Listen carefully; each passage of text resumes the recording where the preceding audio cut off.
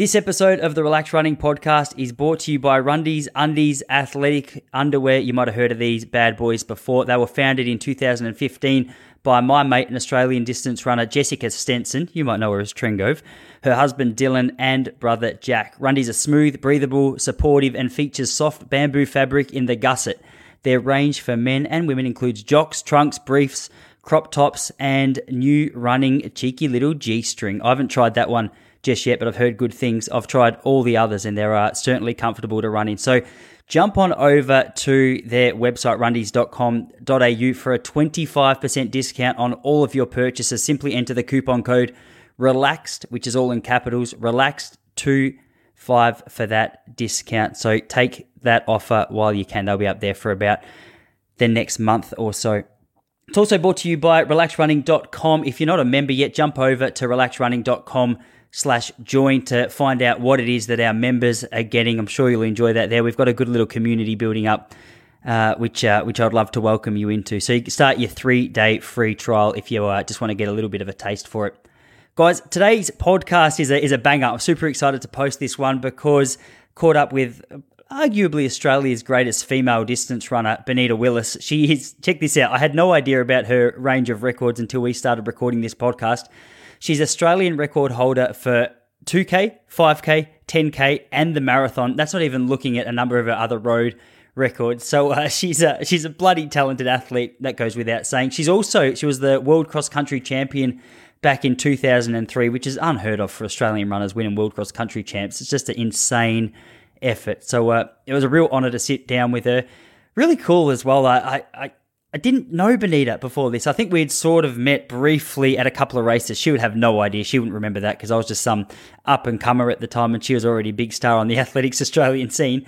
But it was the first time we actually sat down and had a chat. And I've heard her speak before and she always sounded like a bubbly character who was really easy to talk to. And man, today was no exception. I had a great chat with Benita. We spoke about running and training and everything that goes with that. But we also went down a few little tangents, a few little rabbit holes, which was really enjoyable. So hopefully this gives you another side of Benita that you might not have seen before. Certainly enjoyed it. Really keen to get her back on. So guys, sit back, relax and enjoy this podcast with the absolutely legendary and a new little mate of mine, Benita Willis.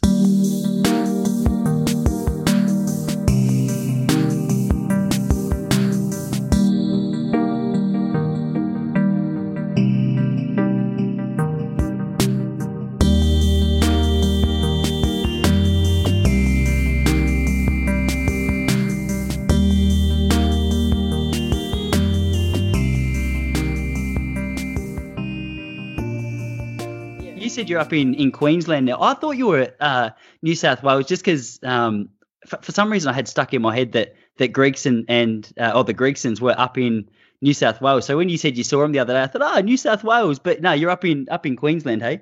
Yeah. So I moved here in start of 2014, and I stopped competing after London Olympics pretty much in 2012, and I had a green card. I was living in America. I've been living in America since 2009. So I just started a business over in America. And I guess I maybe still competed a little bit after London Olympics, but my heart wasn't really in it. So I just stopped competing and just focused more on working and doing what I was doing in America. But yeah, my sister had a baby in 2013, her first baby. And then it was really hard to live overseas once my sister had a baby, and I'd also had another nephew as well, and it was kind of something that I thought, why am I living overseas? I may as well just move back to Australia. And I had a house in Melbourne. I still have a house in Lennox Street in Richmond in Melbourne there, but I just thought I might move to Queensland, even though I hadn't lived in Queensland since I was 17. I moved to Brisbane, and I'm still living in Queensland, but I live on the Gold Coast now. I tell you, I'm so jealous that you're in Queensland right now. I don't know if you've been following the news, but good old Melbourne. I'm calling this the dirty state at the moment. I wish I could sneak across the borders and somehow manage to smuggle myself into Queensland. It sounds like things are pretty relaxed up there at the moment, are they? Oh, we're very lucky. Yeah, I feel sorry.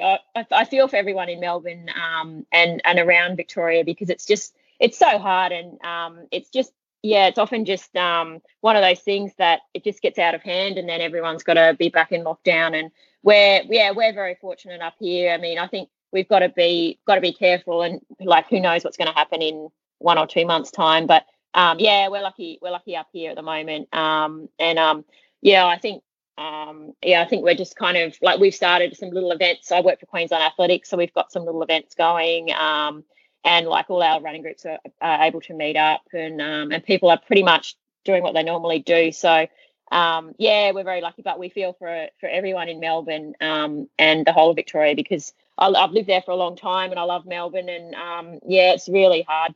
Obviously, I see it on the news all the time, and my friends. But there's so many people that I know that live in Melbourne. They're so positive about a very hard situation, and I think that's what you've got to be resilient and know that you'll get through it. But it's tough. It'll be tough.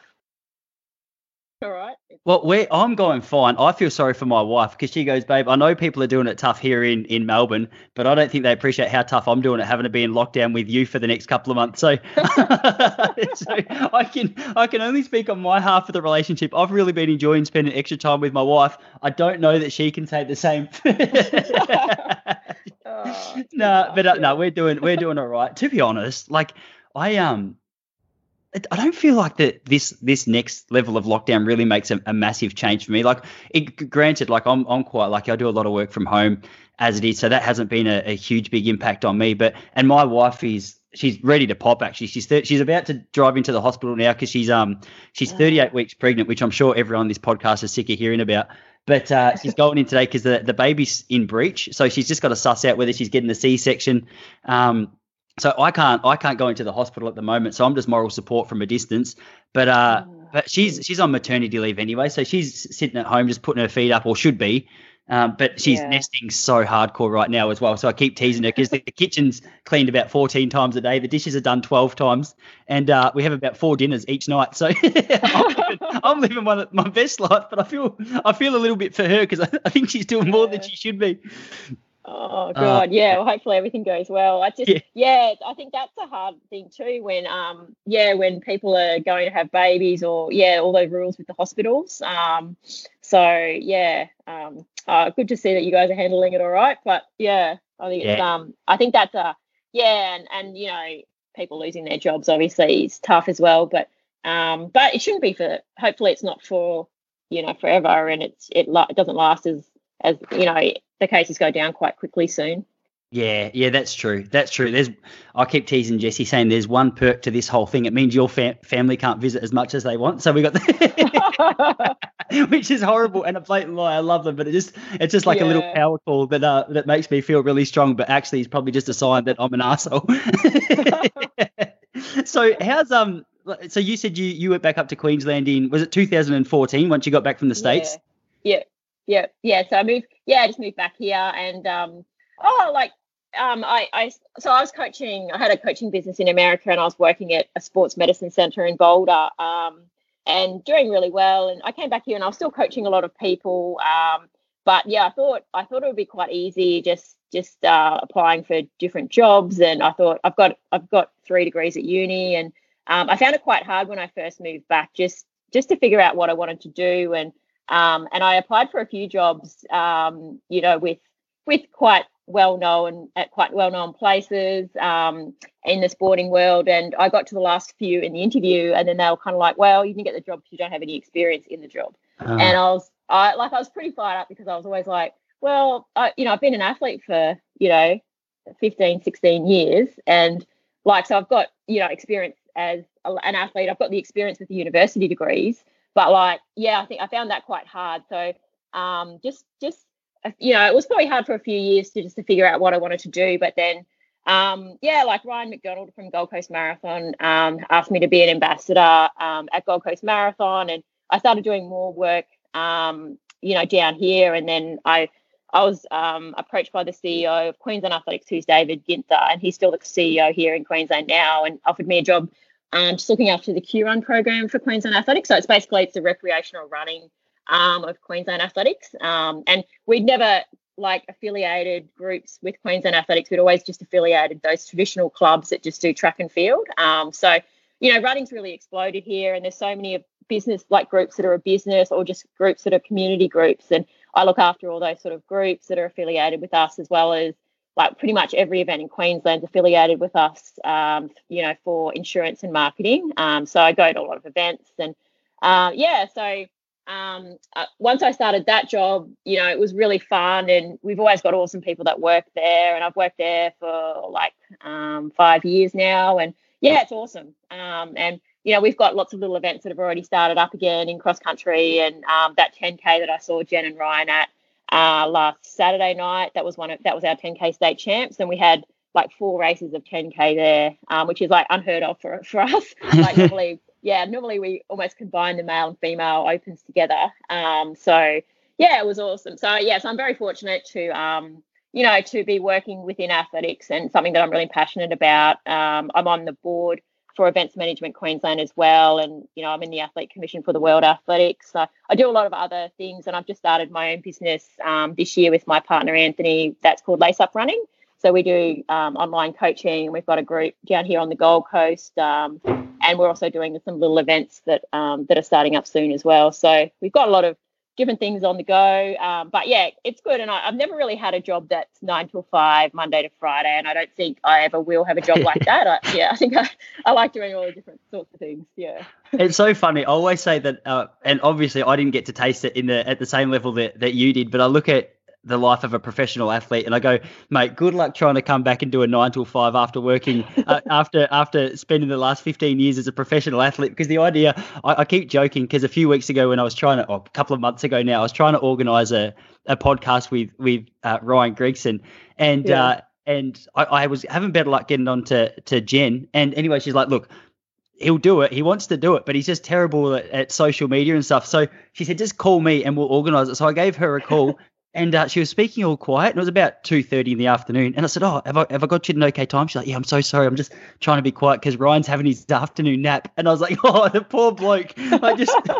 So yeah, it's funny that you say no chance you're getting into a 9 till 5, because I don't think I'm not interested as it is myself, but especially coming from that background and that you've come from, there's even more of a chance I wouldn't. But I did see that you've been putting in a little bit of work with the Lace Up Running Group, which is really good, and interesting that you're still pretty keen to stay really involved in the running world. I didn't know how much you still had to do with it, which is, I'm always interested to know when an athlete leaves, whether they're just super keen to get away from it, or they've just found their niche and they're just going to stay right in. So the online coaching business is it pretty new, did you say?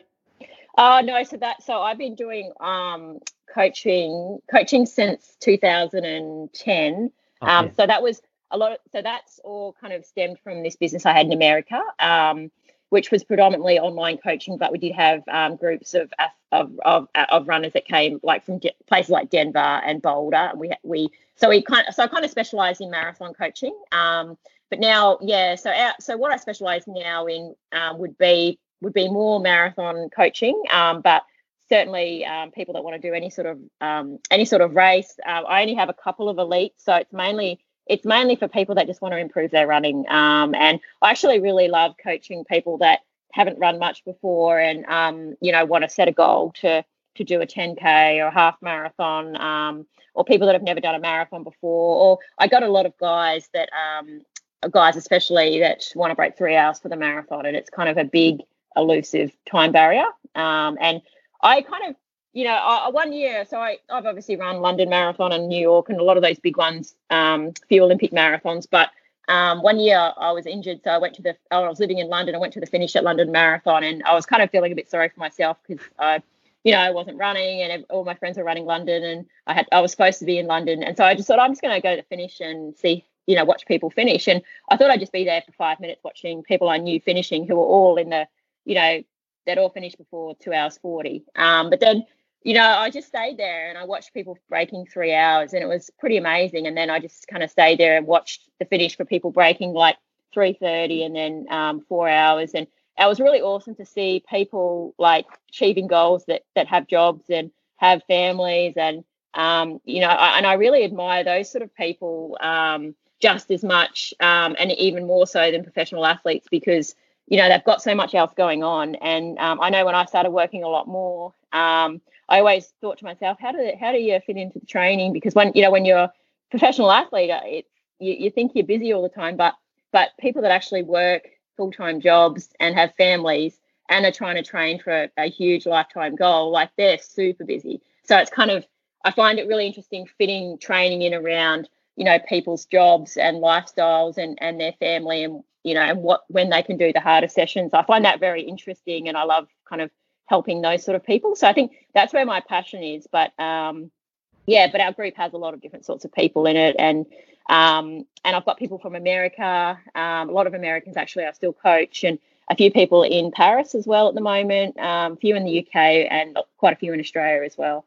Oh, that's unreal. That sounds really good. It's funny you say that, because the podcast that I reckon have been probably two of the top 5 most popular podcasts that I've done on here are with Liam Adams and are with Ben Buckingham, who are both working full-time jobs and running at such a crazy level as well. And I think the reason for that is word gets around, because it's almost comforting to know that it can be done. I think a lot of people think, if I want to try and break 3 hours for a marathon, do I have to take time off work? Do I have to, step away from the commitments that I have? And like maybe while you have to adjust accordingly to make sure you can get your training in, there doesn't seem to be any relationship between a full-time job and not being able to perform. And like to put a bloke like Liam Adams and Ben at the forefront and say, hey, look what these guys are doing with their work. It's pretty encouraging. Have you found the same thing through your coaching? Like there's plenty of athletes who are running well, even managing full-time jobs, families and things like that?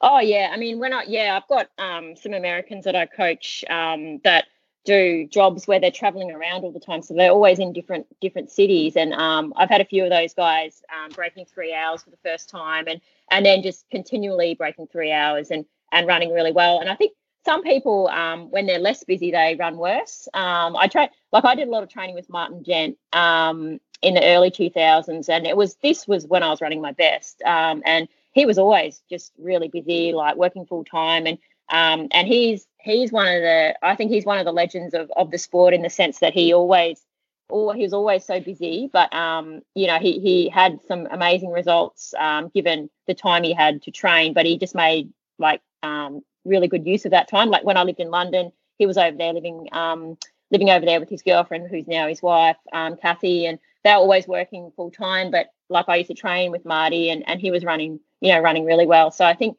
I have heaps of admiration for people like Liam and I don't know Ben, but people that work full time. My partner works in construction, like he's a foreman, and they're busy jobs, and it's just about managing everything and being so time efficient and not doing, I think it is not doing any training that you don't really need to do. Like a lot of people do training just for the sake of doing this or doing that, that sometimes you even get them injured. And I think the key with running your best marathon and running as well as you can is fitting in everything in your life, but also having that balance, not getting injured, but also having a life that's fulfilling. And some people, if they weren't working a lot, I reckon they kind of lose a bit of that motivation, and it's evident in their training, and they don't run as well as when they're working like full time. So yeah, I think there's a bit of a stigma that you have to be kind of not working much to be really good or to achieve your goals. But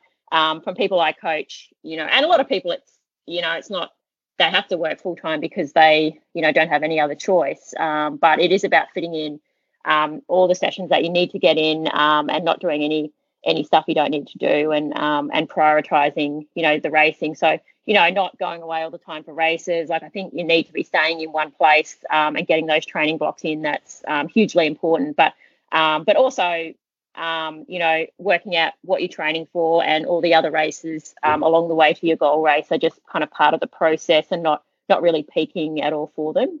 I know there's a lot of top athletes out there that every race they do, they put so much pressure on themselves to be at their absolute best. But if you've got some big goals, you can't always be at your best at, in those races that you're essentially just using as part of training. So I think that's a really key part of a training program that you need to fit in, that will help your training progress. But yeah, those sort of races aren't the main goal. So, people that can perform in those bigger races, that's where you're going to get all the benefits from everything you've done. And it's just fantastic seeing those guys do so well with what they do. And I'm not surprised they're popular, because a lot of people, they love hearing stories about people like themselves, not not someone that they can never have the life of a full-time athlete, so they can't relate as much. So I think the more you can relate to the people you're coaching and the athletes that you're looking after, I think the better result they're going to get as well. Yeah, it's so true. I love what you said about having something to aim towards as well, because a lot of people with mine's not online coaching as much as it's an online resource for people to come to and hear from people like yourself. But what I'm really interested in, or one question that I think probably comes up more than any others is, like, Tyson, I'm interested in getting started with running. Like, how do I train? And I love the question that you just asked. It's like, okay, well, what's your actual goal? What are you trying to train towards? Because this is maybe individual to me, but I can imagine a lot of people in the distance running scene would feel the same. But I always found it so much easier to get up out of bed and do my training when I actually knew that race day was coming, or that when there was something to target towards. I've been really interested chatting to athletes at the moment and now during this whole coronavirus experience, because there's not really just one particular big race like the Olympics or your Diamond Leagues that they've got a target. So it's a little bit like, oh, okay, what specifically am I training for? And I've noticed a lot of these sort of Steigen time trials come up, and there's been a little bit of incentive for the guys and girls to get out and have a real red hot crack. And I wonder how much of that is, first of all, an opportunity to get out and race, but second of all, an opportunity to have something that they can really they can really target. And it's funny as well, like when it comes to planning for a big race, I'm interested to hear how you dealt with this, because you always seem to be a really good racer. But when you had consecutive races coming up, if you had a bad run on one day, it was really hard to navigate the mindset to make sure that you were up psychologically for the next week or 2 weeks later to get back on that start line and have a real red hot crack. Whereas at the moment, it's like, okay, there's a couple of time trials going on. There's a 3K here, or I think there's a mile happening in August. But if you have a bad run, it's not the end of the world. And I feel like the freedom that's come with that, like there's been some crazy time trials and stuff that have taken place. I don't know if you saw Stewie and Matt Ramsden ran like 7:39 in the last couple of weeks, and then Gregson ran 7:45 in some disgusting weather. And I wonder how much of that's got to do with the freedom that comes with not having a whole heap of races, but still having something to train towards. Yeah, it's really interesting because I've seen some of those American groups as well doing some really fast times. And I've seen a lot of those Steigen, and they're fantastic, those Steigen races as well, because it is really it's a really hard time. And I think when we were in lockdown, kind of April, May, for a lot of our runners, we had some virtual challenges that was kind of how far you can run in 30 minutes. And then it was another week was a 5K, another week was a mile. So all those sort of things, just to give people a few different challenges along the way, because, it is really hard to just kind of train and not have anything that you're focusing on. So I think anyone that I coach, it's really important to have some sort of goal. And we're lucky in Queensland because we do have races opening up, and we have quite a big race at the start of September that should still go ahead on the road, and some trail races. But if you don't have that, you can do those time trials. And I think, seeing some of these fast races around the place from the elites, sometimes like elites love to race, and I loved racing. And sometimes when you race too much, your fitness you lose that bit of fitness. If you race for a lot of races in a row, I think it's good to do a race, like a block of say 3 races, and then you train again for a while. So often we would do, a block of 3 races, and we'd be on a training camp somewhere. Or if we had a world champs coming up, obviously that was the goal, or the Olympics, and all the races leading up to that in the months prior were kind of just part of the plan and the training for that big goal. But with these elites at the moment, and they don't have all these consecutive races, sometimes they might be running better than they've run before because they've just got those few hit outs. So it's a hard one. I mean, I always I was one of those athletes that I liked being the underdog. So I didn't like to go into a race with people expecting me to win, and which is in a way it's a good thing, but in another way it's not a good thing. And I remember Melbourne Commonwealth Games in the 10K, and I was running really well. I should have got a medal probably. I came 4th, and I was devastated. And I remember that. Like it was a really tough one to get over, and I didn't really sleep much that night after the race. And then I had World Cross Country in Japan the next weekend, and had my best result other than winning the World Cross Country, but my best result aside from that, and I got 4th in the 4K on the first day and 4th in the 8K on the second day, to brilliant fields. And I always came back very well after a bad result. Whereas, there's some athletes that just kind of have a bit, or like people that you coach have a bit of a downward spiral. And I think it's that kind of knowing you're in shape, and if you're in shape by how you're training, and what you've been doing in training, and that gives you the confidence to know what you can do in a race. So people I coach, I always know how they're going to race by what they can do in training. And so one bad run doesn't make for a bad athlete, or that you're going to get consecutively bad results. But if you believe it in your mind, I think that's where the problems are. And certainly, I always I knew what I could do, but I did have some races where I just didn't run as well as I could. And everyone has those races, like for whatever reason. That's why running's such an exciting sport, because you could get 10, 15, 20 top athletes in the world race on any given day, and you could probably get different results all the time. But it's about what you do after that race, and if you do need to improve, maybe you're not fit enough. I've had a few races where I wasn't quite fit enough, and I've done more tempo runs and kind of fitness work to get better over a period of months, and then I improved a lot. So if you can work out what you're doing wrong in training, that helps. But if you're not doing wrong in training, you've just had a bad race, it is really important to kind of reset your mind and have that belief in what you can do. And a lot of people I coach that are looking at breaking big barriers, like 3 hours for the marathon or 4 hours for the marathon or whatever it is, it's hard for them to believe that they can actually do it. So it's a huge stepping stone to really help them get better. So if you want to get better at the marathon, you've got to be a bit better at a half marathon and 10K. So I would do that sort of training first before you start any marathon prep.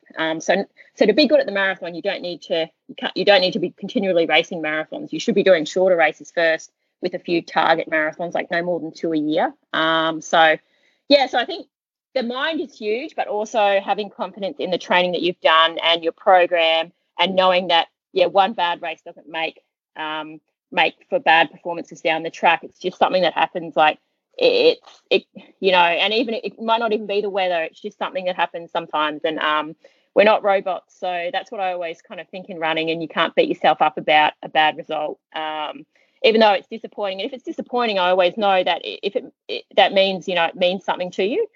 People that don't get disappointed about a bad result, they're probably, if they couldn't care less, they're probably not really that focused. But it is important to get over it and look forward to the next thing. And you can't be living in the past of what I should have done or what I could have done or wish I had done this. You've got to really focus on the future, and that's a big thing with kind of focusing for the next races too. Yeah, that's such a good point. It's so funny how often this comes to mind during these conversations. Is I feel like the best athletes do have that real simple approach. And I know Troopy back in the day was renowned for his just keep it simple, stupid saying. Like he just loved that whole philosophy. And it's funny, isn't it? Because you can make it so complex, and sometimes it does get so complex. But when you explain the actual practical side of what needs to be done, when you look at it on paper, it's quite simple. But I'm really interested to know, was that something that you had sort of developed in yourself, the ability to just get over a bad race and just look at it for what it was, whether it was, okay, was it a bad race? Am I unfit? Am I sick? Or was that something that just came quite naturally to you? Because I think that's the amount of times where I would have a bad race and spend 3 days dwelling on it and be sort of 4 days away from my next race. It was just a waste of time and energy. So I think I look back at my own performances and wonder how much better I would have been if I could have developed a bit more, I don't know, maybe not clung so tightly to the results that I had. And you obviously ran at a way higher level than me. So the example that you gave of the Commonwealth Games and then heading over to the World Cross, like what was your headspace in that period in between to get yourself ready to roll for, was it Japan? Yeah, it was in Japan. Yeah, it was really hard because the Commonwealth Games was in Melbourne, and obviously, right, like I've got a house in Richmond still, and it was literally 500 meters from my house, and I had all my family there, and not that adds pressure, but I think you just want to you do what really want to do well, at a games where you live, and all that kind of stuff, and I mean I did well. I came fourth, but I had exceptionally high standards for what I thought I could do, and I thought I could have done better, but in the race I just didn't run as well as I should have. And I remember but the night of the race I didn't really sleep much. Just relaxed a bit and tried to kind of just refocus. And then I remember doing a training session around next to the tan, but it was over the two little bridges, so on the other side of the road to the tan, but the grass. Yeah, it was like 2K. I think I did 4 times 2K reps there, and just with a few people I know, and I did a really good session. And I remember, I just know, I think you've got, like, when you know it's there, you've just got to kind of relax. And I think I was always kind of thinking that I just want to not show people how well I can go, but I really did like kind of people, they're saying, oh, I'm not sure how Bonita's going to go. And I just knew that I would go well at World Cross Country, but I just had to kind of run my own race. And I remember in the 4K, Melissa Rolson, she's married now, she does triathlons, but she was in our team. And I remember her saying, like, how do you get out so fast? Because, like, even in the 4K, I was like right at the front from as soon as the gun, and I have really bad reaction time. But I think in cross country, I always knew that I was good at, like, I never did bad in World Cross Country, and I always knew. But I was even more determined, I think, after the Commonwealth Games. And the same thing happened at the World Cross Country when I won in 2004. In 2003, I felt like I was going to get a medal. Like, I was coming third until about 50 meters to go, and it was in Switzerland, in Lausanne, and I could see shadows coming up either side of me, and there were two Kenyans, and I was sprinting as hard as I could go, but like I knew they were going to pass me, so I went from like third to fifth, like in an instant, and I was shattered, and like, anyone would be pumped to come fifth at the World Cross Country, and it was one of my best ever results. And but I was so annoyed because I thought I was going to get a medal, and I didn't quite get one. And I think that like kind of fired me up and like made me so determined so 2003 was probably one of my best years. Like, I set the 10K national record that year. I got third at the World Half Marathon, and I ran some really fast races on the track, really good results on the roads as well. And I think that made me so determined for World Cross Country in 2004.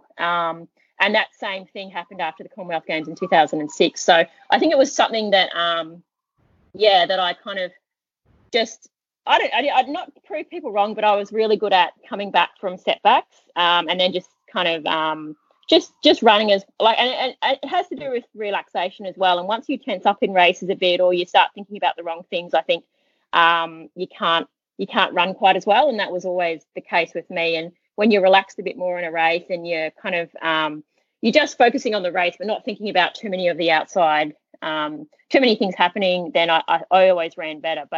But when races didn't go well for me, like, it was hard for me to predict what races they were going to be, but I was always quite good with the races afterwards. That's so it's kind of a hard one to explain, but certainly a lot of, like, my best marathon came the year after. I had a few like not so good marathons. I think it's kind of one of those things where I just wanted to do better, but I was a bit more relaxed about it, and trusted the training and what I could do as well. Yeah, no, that makes a lot of sense. That's awesome. So it was almost a good sign by the end of your career if you had a big race and a couple before it, you had a shocker. Yeah.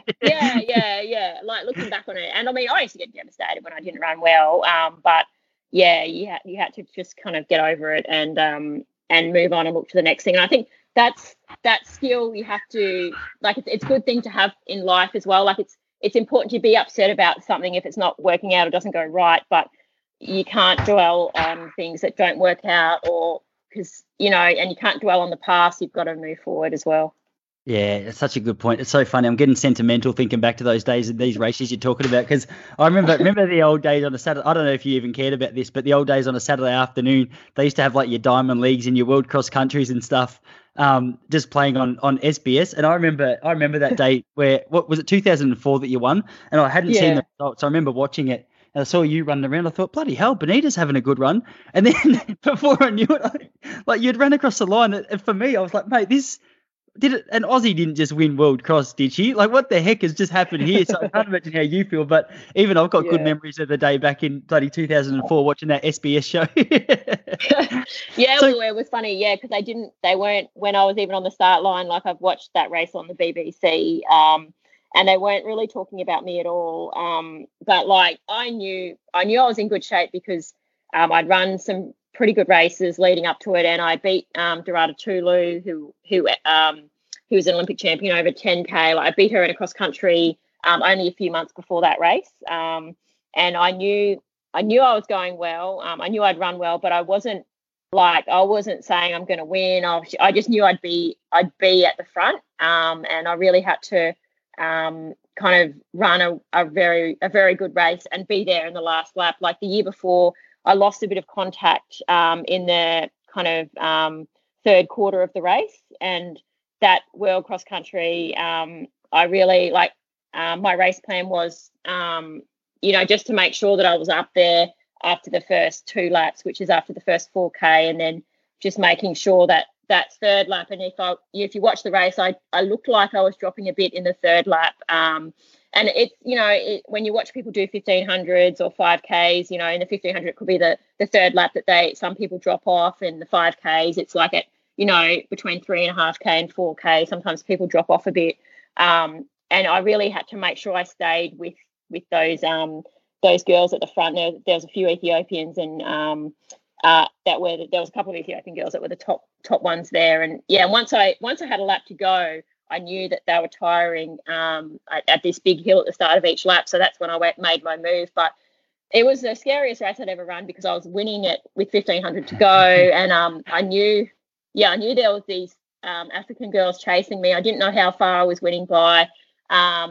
But like, it was one of those runs where you just ran as hard as you could, and I still remember coming down the finishing chute, and it was the hardest race I ever did in my life. And sometimes races that you win, they're easy, but this race was the hardest race I ever did in my life. But also I didn't know where they were, and I was like, I was just thinking of the year before and just making sure that. I couldn't see shadows this year because it was raining and muddy, and so I had no idea.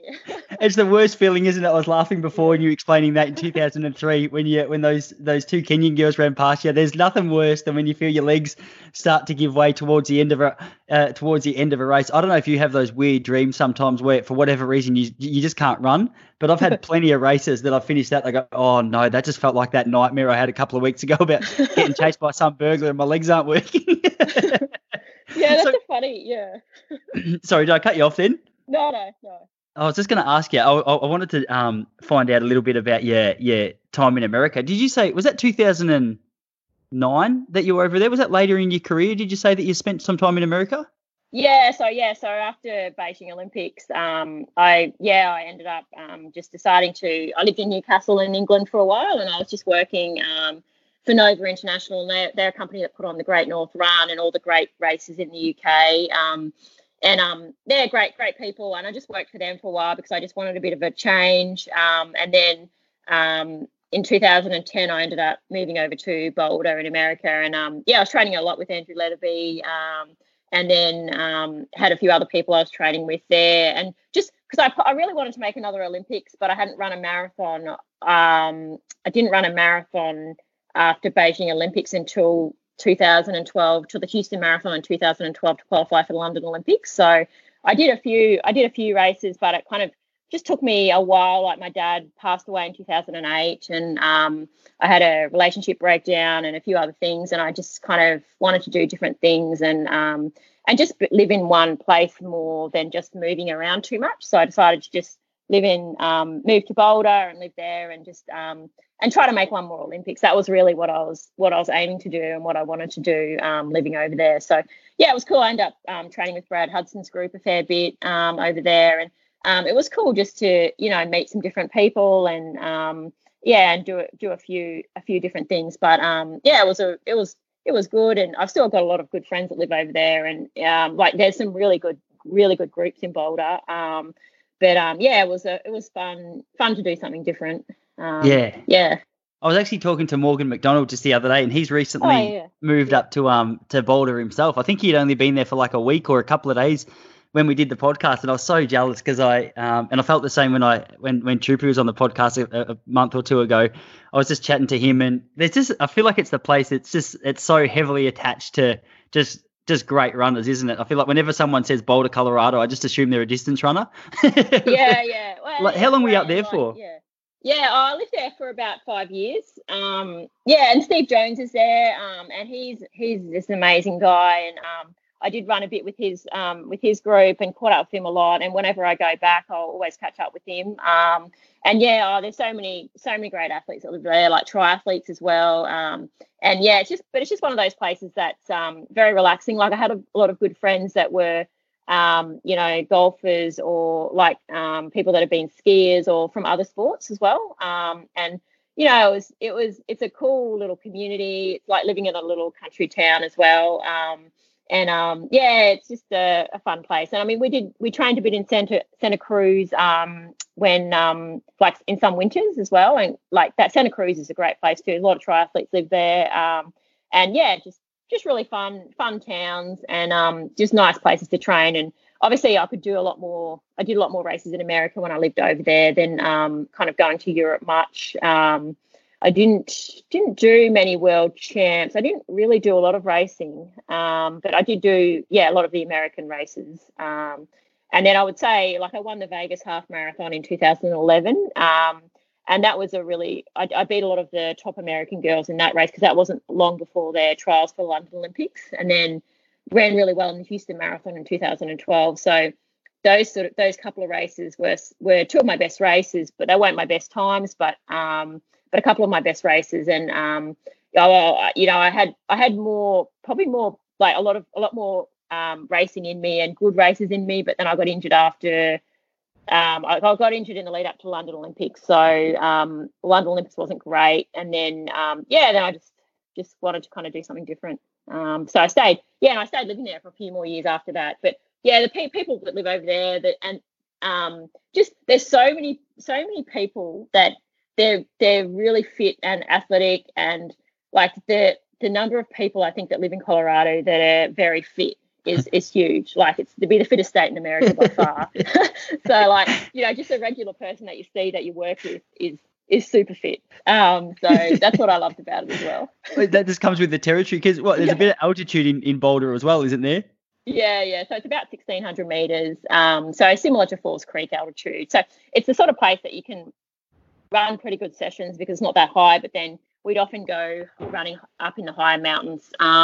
And I know, like I thought some of those guys have been in Crested Butte, which is a lot higher. And I used to go to Nederland a fair bit, which is a lot higher as well. Like I think it's over 2,200, probably even higher than that. And then it's like only half an hour drive from Boulder, so you can drive up to higher mountains quite quickly. And then you can come down to sea level too and do. So when we train in Santa Cruz, obviously that's sea level, but you can get down to sea level quite quickly if you want to do that as well. But a lot of people that live in Boulder, they call it the Boulder bubble, and people just stay living there. I remember going on some runs like in some kind of higher altitude places, and we'd park our car somewhere and we'd go on this 2-hour run and come back to the car, and there'd be some guy with a shotgun coming out of his yard going, "You Boulder people, you think you can park on these dirt roads?" And we're not parking on his driveway, but like, you get these people that live up in those high mountains and they're not used to seeing other people, but like they see us and they think that we're from Boulder, and I'd be like, "Well, mate, I'm from Australia." But like, I wasn't game to say anything. We just kind of got in our car and left. It's always a little bit of a power twist when some bloke's holding a gun when you're just trying to finish your long run. Gee, I've never heard about this side of Boulder. So what, you've got a couple of people who live outside the bubble of the main town and they're just living that mountain lifestyle. Yeah, well, like, so we drive from Boulder to some of these towns and just do runs in some like more random places that we know where the trails are, but they're not where many people train. And there's just random houses scattered around there, and these people that live up there, they're just not used to be seeing people, and so it's just but I just remember this one time, and I was just like, I'm just gonna get in the car now. And they're not going to do anything, but like I think they just don't want to see people as well, and they just they just have a go at you because they think you're from Boulder. That's awesome. That's so awesome. I wish I could tell you the name of it, but I've got this Neil Young song stuck in my head just since you said that. Some story about him living at the edge of town, and it's like, mate, I always listen to that song and I go, oh, yeah. I wish I was brave enough and good enough just to live by myself to go out and do that for a little while. But I'm too busy walking around in my skinny jeans with my soy flat white. I wouldn't fit in. I'm so Melbourne. Yeah, that's funny. That's awesome. Far out, the dark side of Boulder's being revealed.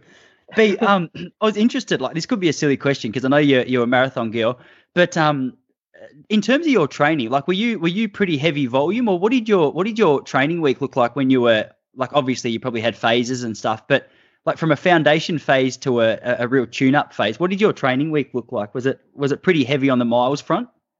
Yeah, so from like earlier on in my career, like I still hold all the national records, 2K, 3K, 5K, 10K marathon national records. So I did a lot of the shorter stuff when I was younger. But like, I think when I was training for kind of 5K, 10K, the volume would be between like 140 and 160 Ks a week. And we'd usually always do sessions like Tuesday, Thursday, Saturday. And the sessions were something like 6 to 8 times a K on one day. And then we do a lot of tempo runs at heart rate, and that's just because it's just really important not to go too fast. And so sometimes it can be varying heart rates. Like my heart rate was quite low, even my max heart rate. So I always had kind of different settings to some of the other people I trained with. But even if you're doing tempo runs on paces, tempo runs are always something that you should be able to do for like over an hour if you had to. So we'd always do tempo runs that lasted about 30 minutes.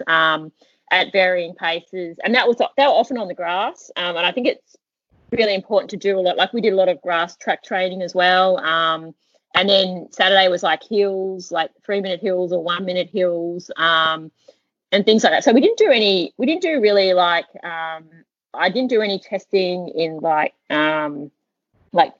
gym, like testing in the sports science labs much, or didn't do any work with biomechanics. I never had orthotics or anything like that. And I think I was very much the sort of person that could run the weekly kilometers. Like Monday was always like 60 in the morning and 30 minutes in the afternoon and some strides. And Tuesday was a session. Wednesday was the same as Monday. Thursday was a session, and our session days we always ran twice, so 30 minutes in the afternoon. One run on Friday, and then Saturday was a session. So Saturday was the same sort of running as Tuesday and Thursday. And then Sunday's long run was like an hour 30 to an hour 45. And then we just ran once on Sunday. I did a lot of body weight sort of exercises. I did a bit of strength, but I never had strength programs in the gym. Like I think for me, I was always probably quite muscular, and I felt like I was strong from doing hills, and you get strong from doing training on the grass as well. And I think strength training is really important. And certainly as I got older, so, when I was training for London Olympics, I was probably doing a bit more cross training, less volume and more strength training. So as you get older, I think the strength is more important. But when I was younger, I was running a lot more and doing probably a lot more body weight exercises and light strength work than heavier strength training. So that was generally what the week looked like. I used to get like a couple of massages a week and some maintenance physio. So I had all these areas that just had to keep on top of. So probably 2 massages and a maintenance physio a week. So a lot of things that I knew I had to keep on top of. But the main sessions were always Tuesday, Thursday, Saturday, and all the other days were easy. Like I remember going to Fords Creek to train, and on the Sunday run there, and even the runs during the week that weren't session days, like I was always running way slower than a lot of people that I was kind of a lot far in front in sessions. So there's a lot of people out there, I think, that run very fast on easy days, but then when they do their sessions, they're too tired and they do their sessions at a similar pace to their easy day running. But you need that variation between the days of how fast you're running, and you need that recovery on the off days. And I think that's even more important if you've got a job, because you can't recover quite as quickly. So a lot of people I coach, they might only do 2 sessions a week because you want to get the quality in. So, and then when I went to America though, and training for marathons, I was only doing 2 sessions a week because it was at altitude. So it's a little bit of a high altitude there. So you don't recover quite as fast. So in marathon training, I'd probably be closer to 180 to 200 Ks a week. Yeah, so a fair bit. And then just doing like an interval session on Wednesday and then like a specific long run on Saturday. And that's more kind of marathon pace running. It's kind of running a bit faster than marathon pace when you're tired. So say when you've already run, 20 over 20K, running a bit faster than marathon pace, because you just want to practice running marathon pace or a bit faster on tired legs, because I think that's the key in marathons is how well you're running after 30K.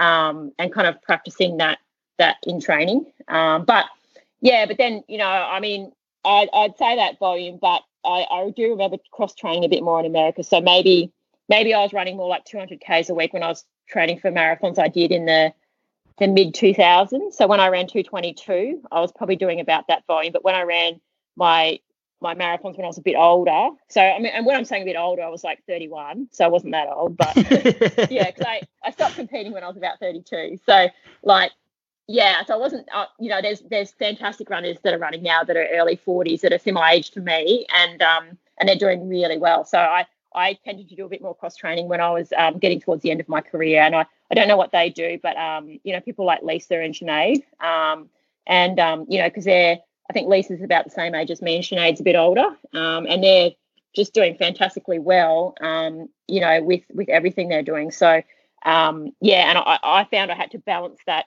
running volume a bit more as I got older. But, yeah, I did do a lot of volume when I was a bit younger and when I ran my best marathon time. So I was 24 when I ran my best marathon. 20, were you really? 20. I was 26. Yeah, 26. Yep. So that was I ran my best marathon in 2006. So, yeah, it was 26. Yeah. Bloody hell, that's quite young for a marathon runner, isn't it? Yeah, yep. Yeah, so I did my first marathon when I was 24, and that was the year of that I won the World Cross Country in 2004. And that was New York, and then I did one marathon after that. And then my third marathon was my best one. Yeah. So I did 220. My first marathon was about 2:38, and I didn't run very well. I didn't. I should have run a bit better because I'd run 56 for half marathon that year, and I should have run better, but I just didn't. And then I did London Marathon the next year and ran 2:26. And then I waited another year till Chicago of the next year and ran 2:22. So I admire people that are very consistent at the marathon, because I don't have, my times aren't like, don't have really consistent times. Like I've got a lot of times that have been under 2:30, but I admire these girls, and Jess is one of them as well. Ali, Sinead, Lisa, they're very consistent, and Karen McCann, very consistent times all the time. And I think that's a brilliant thing about the marathon and about these girls that can do that, because that, you've got to have that focus of you can't be up and down in the marathon. You've got to kind of have that focus of, this is what I'm doing, and you can't let emotions get the better of you. And and the preparation's so hard too. I mean, I got injured before a few marathons, but I think I was a bit aggressive sometimes in marathons and probably started a bit too fast. Or I remember one year in Chicago, I had a marathon that didn't go that well. It was hot. I mean, I think I came 5th or 6th, so I didn't run too bad, but it was very hot, and I like all the times were slow. But I was getting fired up because there was guys kind of running in the girls' race, like they were kind of kept cutting us off, and I remember swearing at a few of them, and you can't do that. Like I tell people now, like looking back on it, you can't do that in marathons, because it just makes like it's you got to be able to relax and not like things like that. Like you can't get so fired up and aggressive. And I tended to be a bit more like that. And it was probably because I was so used to doing so like track races and cross countries where you've really got to be fired up the whole time to make sure you don't miss any moves. And the marathon, it's more about like Mari Yamaguchi. She's another one, a British marathon runner. always consistently always ran well. And I always watch them, and they're just so calm the whole way. And and I think that's a huge part of the marathon that's so important. It's so funny you say that about staying calm, because I'm the kind of bloke who I'm quite a calm bloke on a day-to-day basis, but I don't know what happened to me, but like as soon as that gun would go, some of the things would come out of my mouth. Like at the end of the race, I'm like, I'm so sorry. I don't know. I don't think I could have controlled that. Like that was an accident. I really like you. You're a great bloke. Like forget what I had said. But I can't believe I didn't know you were the 2K record holder. I didn't know you were a bit of a speed demon as well. Yeah. So I did that in Strava, and it's a golden spike now, but dime, might be a dime. So Strava, and like I only ever ran 1 2K in my career, but I think some of those records are going to get broken soon. They've stood for almost 20 years. Some of those, so 2K, 3K, 5K, and 10K, all those records were set in the early 2000s. But I think in the next few years, a few of them are going to get broken, which is exciting because it shows that we've got, depth coming through, and and just some really good talent out there. I think particularly, we've got some really good guys coming through as well. But it's always exciting to watch. And I just hope the races open up next year, because it is really hard for athletes in their kind of prime of their career and to not have any races for a whole season. Hopefully it all opens up soon. But I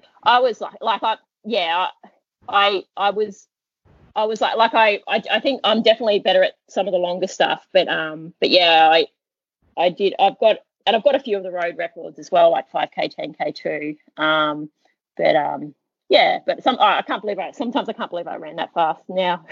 That's so funny. Before this podcast started, I thought I better just do a quick bit of research just to see what your marathon time was. And I would have guessed like 2:24, 2:25. And I saw it and I was like, oh, wait a second, I'm just going to double check. So I was going to a couple of different websites and I was like, holy crap. Like it sort of blows my mind how fast you ran, especially because I ran a marathon a couple of years ago, and everyone who listens to this podcast is sick of hearing it. But I ran like an absolute idiot. Like I knew I was running around with Mottram's group here, and I don't know if you know Zach and Newman, great fella in Melbourne, and I was training with him, and like over the shorter stuff I was going quite well, and he started going, mate, you're fit, like I reckon you're going to break 2:40, when my goal was to break 3 hours. And I'd done no long runs, which was just ridiculous, even though I knew I should, but I was like, no, I think I've just got the natural fitness, this is great. And I went through the first half in 1:19, and I ended up running 3 hours 5, and I was like, I reckon I got to about 21 Ks, I was like, mate, I'm on. This is my comeback race. Yeah. And then 23 Ks, I was like, I don't think I can finish. I remember with like 4K to go, like about a 65-year-old bloke shuffled past me. He's like, keep going, young fella. I was like, oh, mate, please stop. Like, don't encourage me. I don't want your encouragement. I'm so embarrassed. Not that it was a bad race, but I was embarrassed about how terrible those splits were. Like if there's anyone that I spoke to about a marathon, I would say do the opposite of that. That sort of like, and that it's just hard to go through that as well. Like that's the hardest way to run a whatever 3:05 or whatever you ran. Like it's if you go out a little bit too hard, and that's what I always, anyone I coach, like it's always about going out a bit slower than you think you can run in the first half, because it catches up with you. And even when I ran 2:22, I went out in 70:10, and I was just running with the pack, and it felt awesome. And I felt good. I mean, it felt hard at about 35K, but I positive splitted by 2 minutes. And often people run their best marathons when they're just even, or they negative split a little bit. So I probably could have run a better race if I had have gone out a little bit slower. But I was the sort of person that I was always just good at racing. Like I never took split times in races. I not once ever wore a watch that showed the pace I was running. And so I think it's really important to run on feel and to race a race. That's why I love cross country, because it's about the race. It's not about the time. It's not about splits. It's about where you come. And throughout my whole career, all my best runs have been when I'm racing. I'm not doing a time trial. I'm not kind of watching, what lap pace I'm doing. I'm not watching how well I'm running over each mile. Like it's about the race. And, I think that's a really important part of racing. And a lot of my race plans, and my coach was Nick Beddoe for a long time, and he always gave us a lot of race plans that weren't about paces or splits, but about analogies. And I think that helped me a lot in races to kind of think about analogies more so than thinking about, oh, make sure you hit this split and that split. And like a lot of people are very analytical and they love splits and they love kind of, looking at what times they're doing. And but I wasn't one of those people. And yeah, I think looking back, like, and that time I ran 2:22 in Chicago, I was just racing, and it wasn't about, like, a lot of people would have freaked out if they looked at their watch and they're doing 70:10 for the first half in a marathon when your best time's 2:26 going into it. But I felt good, and I just run something quite similar to that in training, and I knew I could run a lot faster than that over a flat out half marathon if I wanted to.